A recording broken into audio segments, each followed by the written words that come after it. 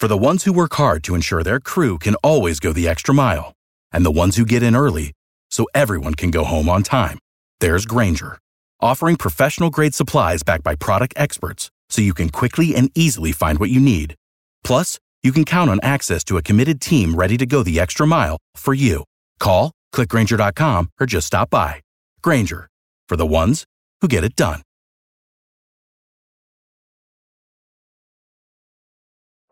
I mean, here's a guy that criticizes everybody, whoever they take. He's got the answers to who you should take and who you shouldn't take. And all of a sudden, he's an expert. He's in our paper 2 days ago telling us who we have to take.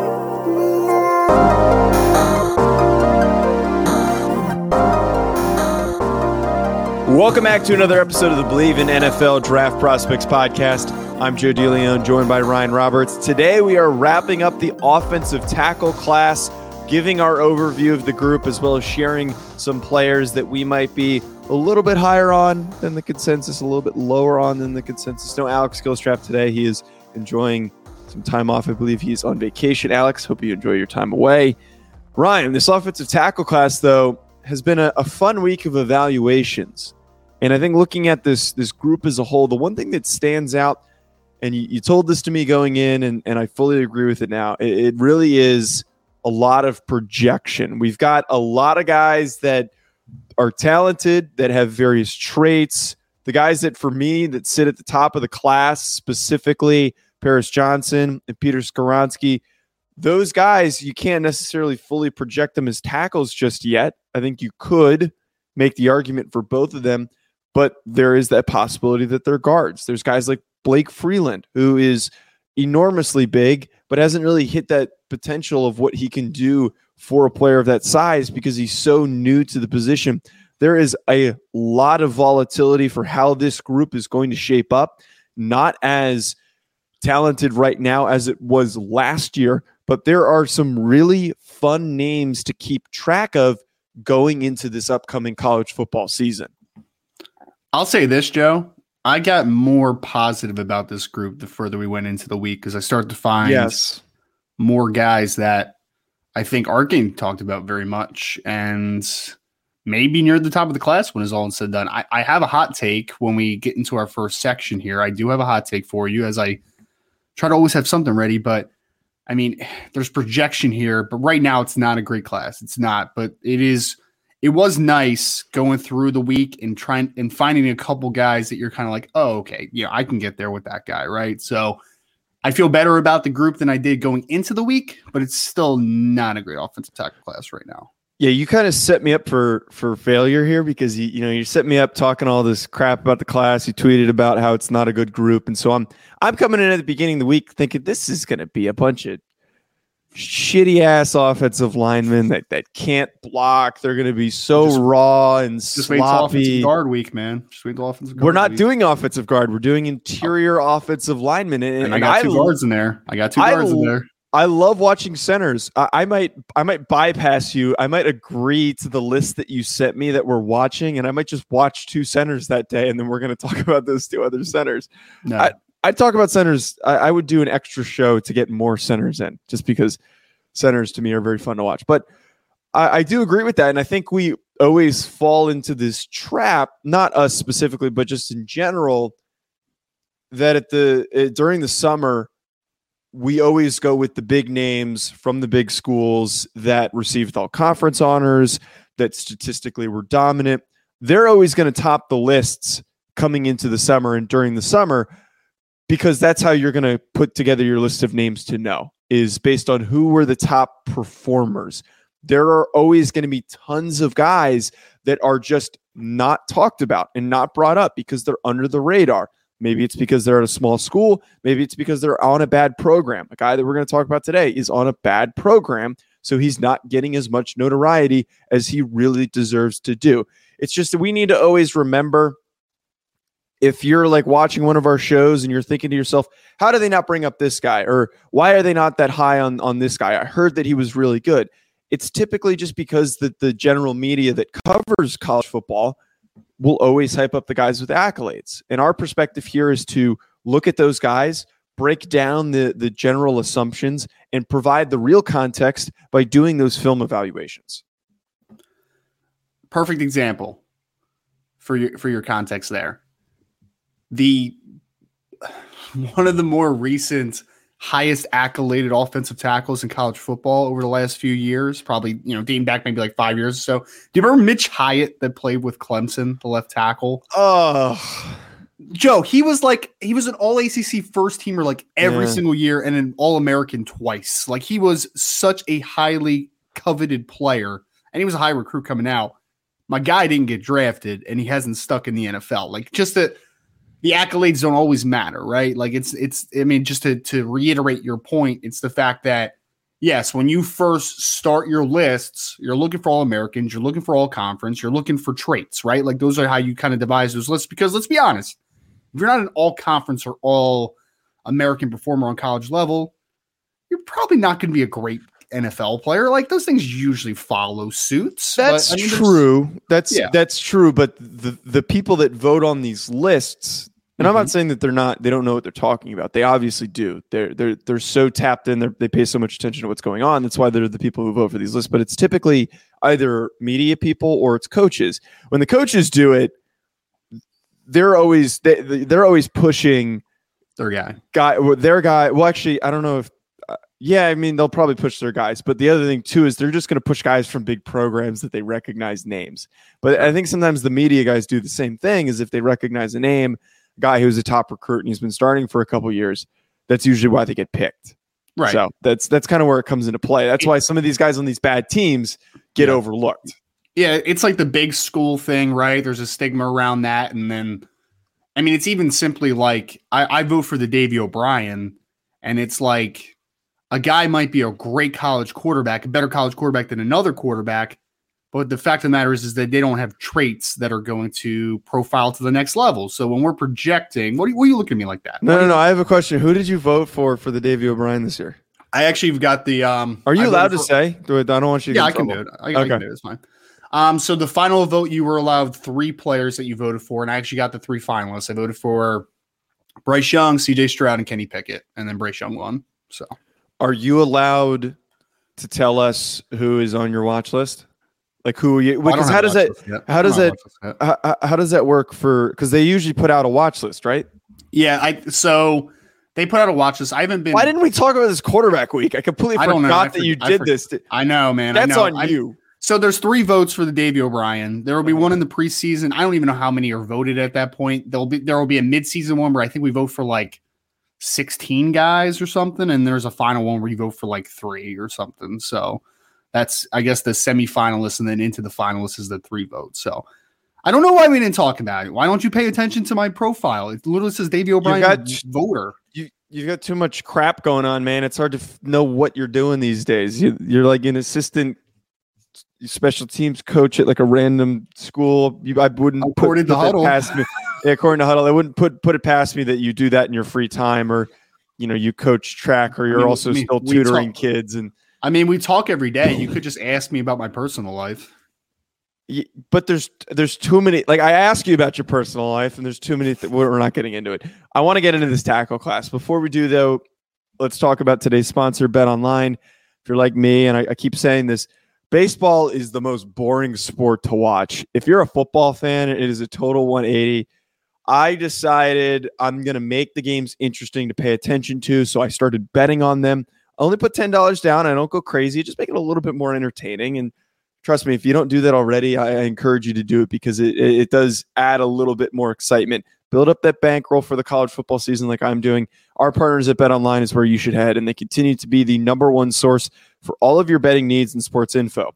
Find all the latest sports developments, including updated odds on the NBA and NHL playoffs, Major League Baseball fights, and even next season's NFL futures. BetOnline is your continued source for all of your sports wagering needs, including live betting and your favorite Vegas casino and poker games.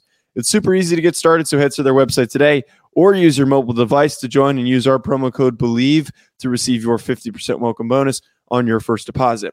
BetOnline, where the game starts. All right, Ryan, offensive tackles, starting off with guys that were higher on maybe than the consensus. I'll go first because we've already talked about this guy. Don't know if he necessarily fits the mold of higher on than the consensus, but I'm very, very high on this kid, Paris Johnson, offensive tackle, previously played guard, now going to be playing tackle for Ohio State. The reason why I think he fit this is because you and I had this discussion when we broke him down the other day, and you said, oh, this is a day 2 kid. I honestly would take him anywhere from 15 beyond in the first round. And my reasoning for that is I think he's a road grader, run blocker. He finishes until the whistle. I loved his presence as a run defender. Those questions as a pass blocker deserve to come up because he doesn't block a lot of guys in space. He doesn't go up against a lot of faster defenders. He was mostly handling heavy defensive tackles, which he did a really, really good job of, telling me he has the play strength that you want with an offensive tackle.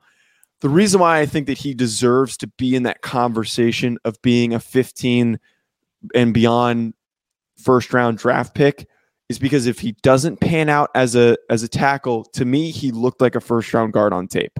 Where he was as a junior last year, I can be fairly confident in myself that if you ask him to play guard, after he's probably going to take some steps forward this upcoming season because he's very athletic, he's very talented, I would 100% put him on my offensive line at either guard position if he was not fit as a tackle. You just watched his high school highlight tape and you fell in love. Oh, stop it. I'm just kidding. Stop it. I did post a reel of those clips if anyone wants to check that out. I saw, man. That was pretty good. Yeah, he's a bully. He really is. And I agree with the thought process, Joe. I mean, I think that he's going to at least be a good guard at the next level, but I think he has substantial tackle upside. So he's just a wait and see guy for me because I think the traits are there to play tackle, but we just haven't seen it yet, you know? So I'm excited about Paris Johnson, but he is a very large unknown right now, which is the only reason that I wouldn't say hesitant because I would less take bullish. Early second round. Yeah, less bullish. We'll call it that, right? Like he's incredibly talented. He could be the first offensive tackle off the board if he puts everything together. There's just projection there. Projection isn't always bad. It's just we literally haven't seen him play the position yet. All right, your guy, though, I'm very intrigued to talk about. He's one of I think actually he's the only guy that we have not discussed this week. He was a little bit of a late find for you. Big coinky dink that Jim Nagy finds him a day after you happened to tweet about this, man. Dude, I had so much fun watching him. I clipped a couple of his plays. This dude is mean. He is strong. Go ahead and discuss Jalen Duncan from Maryland. Yeah, so real quick, the positives and negatives on Jalen Duncan, and then I'm going to end this with a hot take here, right? Jalen Duncan is 6'6", 320 pounds. Looks legit to me. I'd say he's 6'5" or some change. I think he's got the height. He's definitely a massive dude. Arm length looks good on film. I have no concerns there. The first play I saw of him, Joe, they ran like a little power lead type of thing where they pulled him in and made him go to backside A gap. It's almost like it was like a tackle lead. It was a very odd play, but he looked very smooth, man. I'm like, oh, this kid can move a little bit. Like he can move. He's got quick feet. And then you saw, I posted the one clip on Twitter a couple of days ago, and I shared it with Joe yesterday, where he was blocking down on a play, and I mean he literally displaced the gap against a defensive tackle with one arm, right? And you just see like that natural power. I'm just like, yeesh. Yeah. So he's got all the unteachables. He's powerful. He's got good feet. I think set points are still something that needs to be improved. Like I think that his angles aren't always the best in pass protection, but I think that he has incredible upside in that department, and it didn't even really hurt him too much. I mean, if you watch the game against Michigan, like I thought he handled Ajabo, he thought he handled Hutchinson. Watched a couple more of his games, I was just consistently impressed. So the hot take here, Joe, he might be offensive tackle 1, man. Wow. It's possible. What's holding him back? I mean, really, what is? I don't think anything holds him back for me. Yeah. I thought I was coming here fully prepared to be the more aggressive one on him because you hit on all the things. He's so freaking fluid. He's a really, really good athlete. Yep. The way that you know a tackle's a good athlete is when the offensive line coach goes to the offensive coordinator and says, this kid can pull. We're going to ask him to pull, and we're going to send him to the second level a ton because he moves that well. You talked about those set points. I think his hand placement was a bit inconsistent. Like the reps that he He didn't really lose any reps in that game, but the reps that he struggled on is because he was firing and was delayed or just was misfiring his hands where they could have been in a better position. The technique, I think, could be cleaned up, but the traits are all there. I had him as OT3 in my head because I even said this on the show when we talked about Skoronski and Paris Johnson. For me right now, it's Skoronski, Paris Johnson, Jalen Duncan, just because I think that there's a little bit more refinement that needs to happen with Duncan. I mean, I would say right now that he has the best film as far as the highs of anyone that I've seen at offensive tackle, right? Again, Paris Johnson has not played tackle I know. yet, projecting. And honestly, Joe, even this, ready? If you put Paris Johnson and Jalen Duncan next to each other and you took their jersey numbers off and you weren't sure which one was which, are they really that different from a physical perspective? Like, they're both massive, good athletes, physical. I think that he's on par from a talent perspective with the Paris Johnson. And then the conversation for me, because I would actually have Paris Johnson probably at OT3 right now. I would have Skoronski OT2 because I think that he's just such a clean player. But, I mean, he's going to have 32 and some odd inch arms and be 6'4" and 300 pounds, you know? And then you look at a guy like a Jalen Duncan where if he hits his ceiling, man, I think that he has every ability to be a very good left tackle at the next level. Like, he has left tackle traits on the next level. So, yeah, I think he had the best film of any tackle that I saw this week. Not the most consistent film. Yes. That would be Peter Skoronski.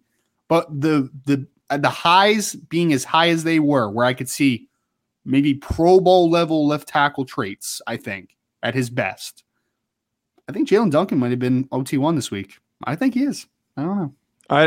I can totally see that. I don't currently agree just because I think I'm a little bit higher than the other two guys, but I will say I'd take him in the first round.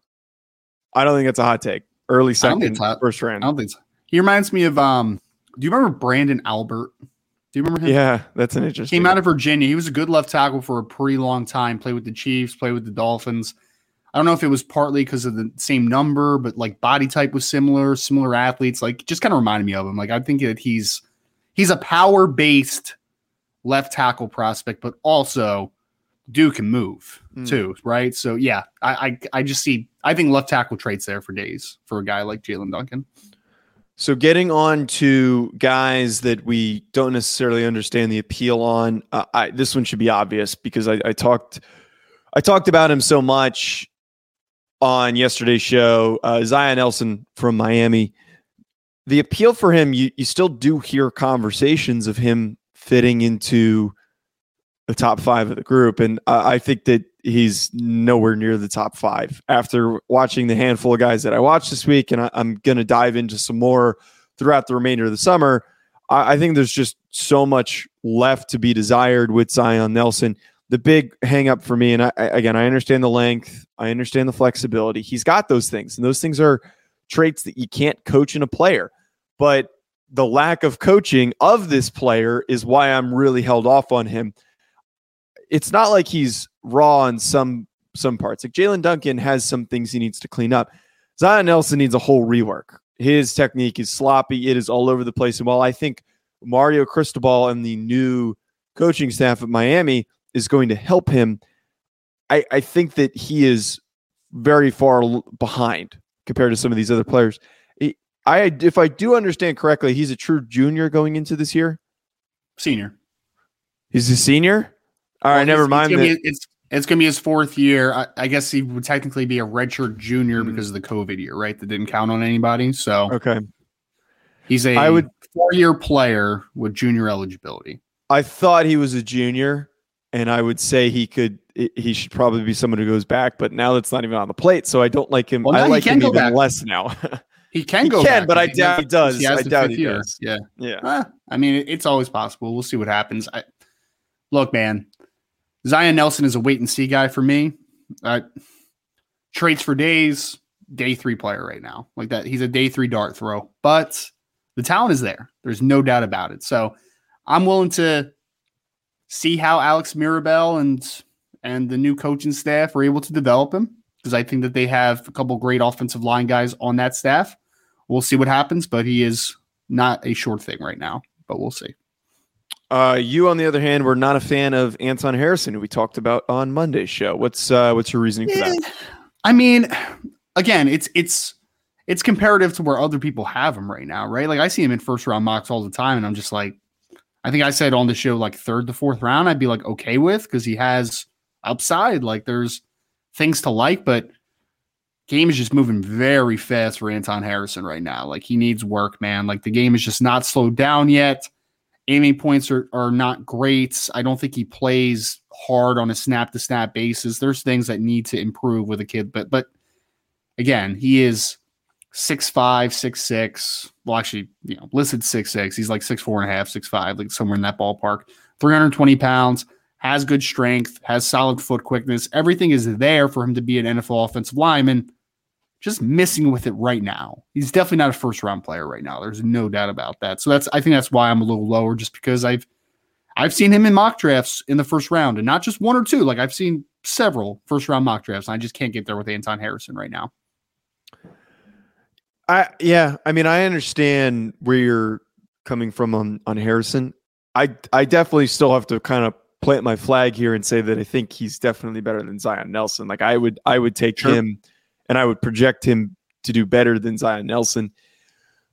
I think that maybe he fits at the very end of the top 5 for me. Maybe I'm probably just on the outside because I think I would give Freeland a slight nod because of his traits being just so much freakier and so much better. Yes. The aiming points and the hand placement was the concern for me. I think if you can get more consistency out of him on a snap-for-snap basis, like his best reps were pretty good. They were strong. But I do, after being more exposed to the entire group, I'm lower on him after seeing all these other talented players, but I think I'm still higher on him than you are. I don't think I'm willing to be not completely out, but like to not be as in on him as you are. That's fair. Joe, can we do a quick top 5? Like real quick. We don't have to give like a ton of analysis to it. Yeah, go for it. For this. You want me to go first and then you give yours? Yeah, you go first. All right. I'm going to stick with what I just said. Jalen Duncan, number 1, Maryland. Number 2, Peter Skoronski, Northwestern. 3, Paris Johnson, Ohio State. 4, Blake Freeland from BYU. And number 5 for me would be Matthew Bergeron from Syracuse. I think based on how I projected some of these guys, I would probably go Peter Skoronski 1, Paris Johnson 2, Jalen Duncan 3, Matthew Bergeron 4, and then Blake Freeland 5. That's probably So Anton Harrison probably 6, 7. Look, not even really that close to coming in. Now that I fully say it out loud, our top 5 is the same. It's just ordered different. Different order. I like the fact that Bergeron's a bit more consistent than Freeland is, and he's actually shown what he's capable of. So that's kind of where I sit with him. So we've got a couple guys though that we wanted to bring up here at the end. Some players that caught your attention, Ryan. I haven't necessarily gotten to all of these guys, but the 3 guys that you wanted to mention, Walter, is it Rouse? I think it's Rouse. I could be wrong. From Stanford, Robert Scott Jr. from Florida State, and the FCS guy, Garrett Greenfield from South Dakota State. Yeah, I just wanted to roll through a couple of these guys because obviously we didn't get to everyone that we wanted to get to this week. I'll say Rouse was actually a kid, Joe, that almost went to Notre Dame, but he ended up going to Stanford. High academic kid, really talented. 6'6", 6'6", 315, clean body, good athletes, developing power. Just has not been coached very well. Like it's been kind of a mess. I mean, if you think of some of the offensive tackles that the Stanford Cardinal have had over the last few years, you think about what was his name, Joe, that got drafted by the Jacksonville Jaguars? Walker Little. They had Walker Little, and then they had the right tackle whose name is escaping me. That was like a 5-star recruit as well. They've recruited well at offensive tackle. They have not developed him. Walter Rouse is a really talented player. I want to see him with NFL coaching because I think that there is upside to him, but he is not there yet. Robert Scott Jr. from Florida State's a guy that I've heard his name floated around a little bit. Really good athlete. Just he's not there right now, man. Like technical perspective, physicality perspective, just not there. He's got NFL level athleticism though. So another developmental guy. And the last one's Garrett Greenfield from South Dakota State. He's like your typical FCS offensive lineman. He showed up to South Dakota State around 250, 260 pounds. Now he's 6'6", 300 pounds. Arm length is good. Good athletes. in the pass game, he's really good. Pass protection's awesome. Run game is not as good right now because he's just not a super overly physical guy, but he can get there, I think. He just needs to keep improving that play strength and that core strength. So he's like a mid-round type of dude right now, Garrett Greenfield, for me. But I think he could be a day 2 guy eventually if he takes a step forward. Like, I think I don't know, his film going into the year, I think it rivals Trevor Penning's. You know, Trevor Penning was drafted in the first round. It's just Trevor Penning had maybe a little bit of higher traits. But I really do like Greenfield from South Dakota State, a guy to watch in that zone-based blocking scheme. He was a lot of fun to watch. Yeah, Greenfield's an interesting one to bring up because every year we're going to try and figure out who's this next FCS offensive lineman to discuss. I don't think the ceiling is as high for him to go as early as Spencer Brown and as Trevor Penning did, but he's still somebody to be aware of. Sure. Yeah, no, he's not going to go as high as Trevor Penning. I mean, Trevor Penning just went top 20 in last draft, right? Mm-hmm. Spencer Brown went 3rd round. That's a talking point. Maybe not quite that high, but he should have gone a lot higher. He was the best UNI offensive tackle over the last 2 years, but that's a different conversation. But I think that Greenfield has riser upside. He just needs to improve his play strength, but I think the athleticism and the length are there for him to be a good player. Folks, that's going to be it from us on today's show. At Joe DeLeon, at Rise and Draft, at NFL Prospects Pod, and hit subscribe wherever you're tuning in. We've got interior offensive linemen coming next week and an interview with Matt Bergeron that is going to be dropping tomorrow morning.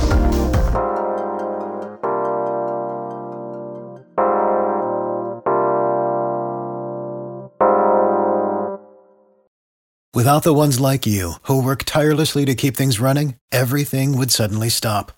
Hospitals, factories, schools, and power plants, they all depend on you. No matter the weather, emergency, or time of day, you're the ones who get it done. At Grainger, we're here for you with professional-grade industrial supplies. Count on real-time product availability and fast delivery. Call, click Grainger.com, or just stop by. Grainger, for the ones who get it done.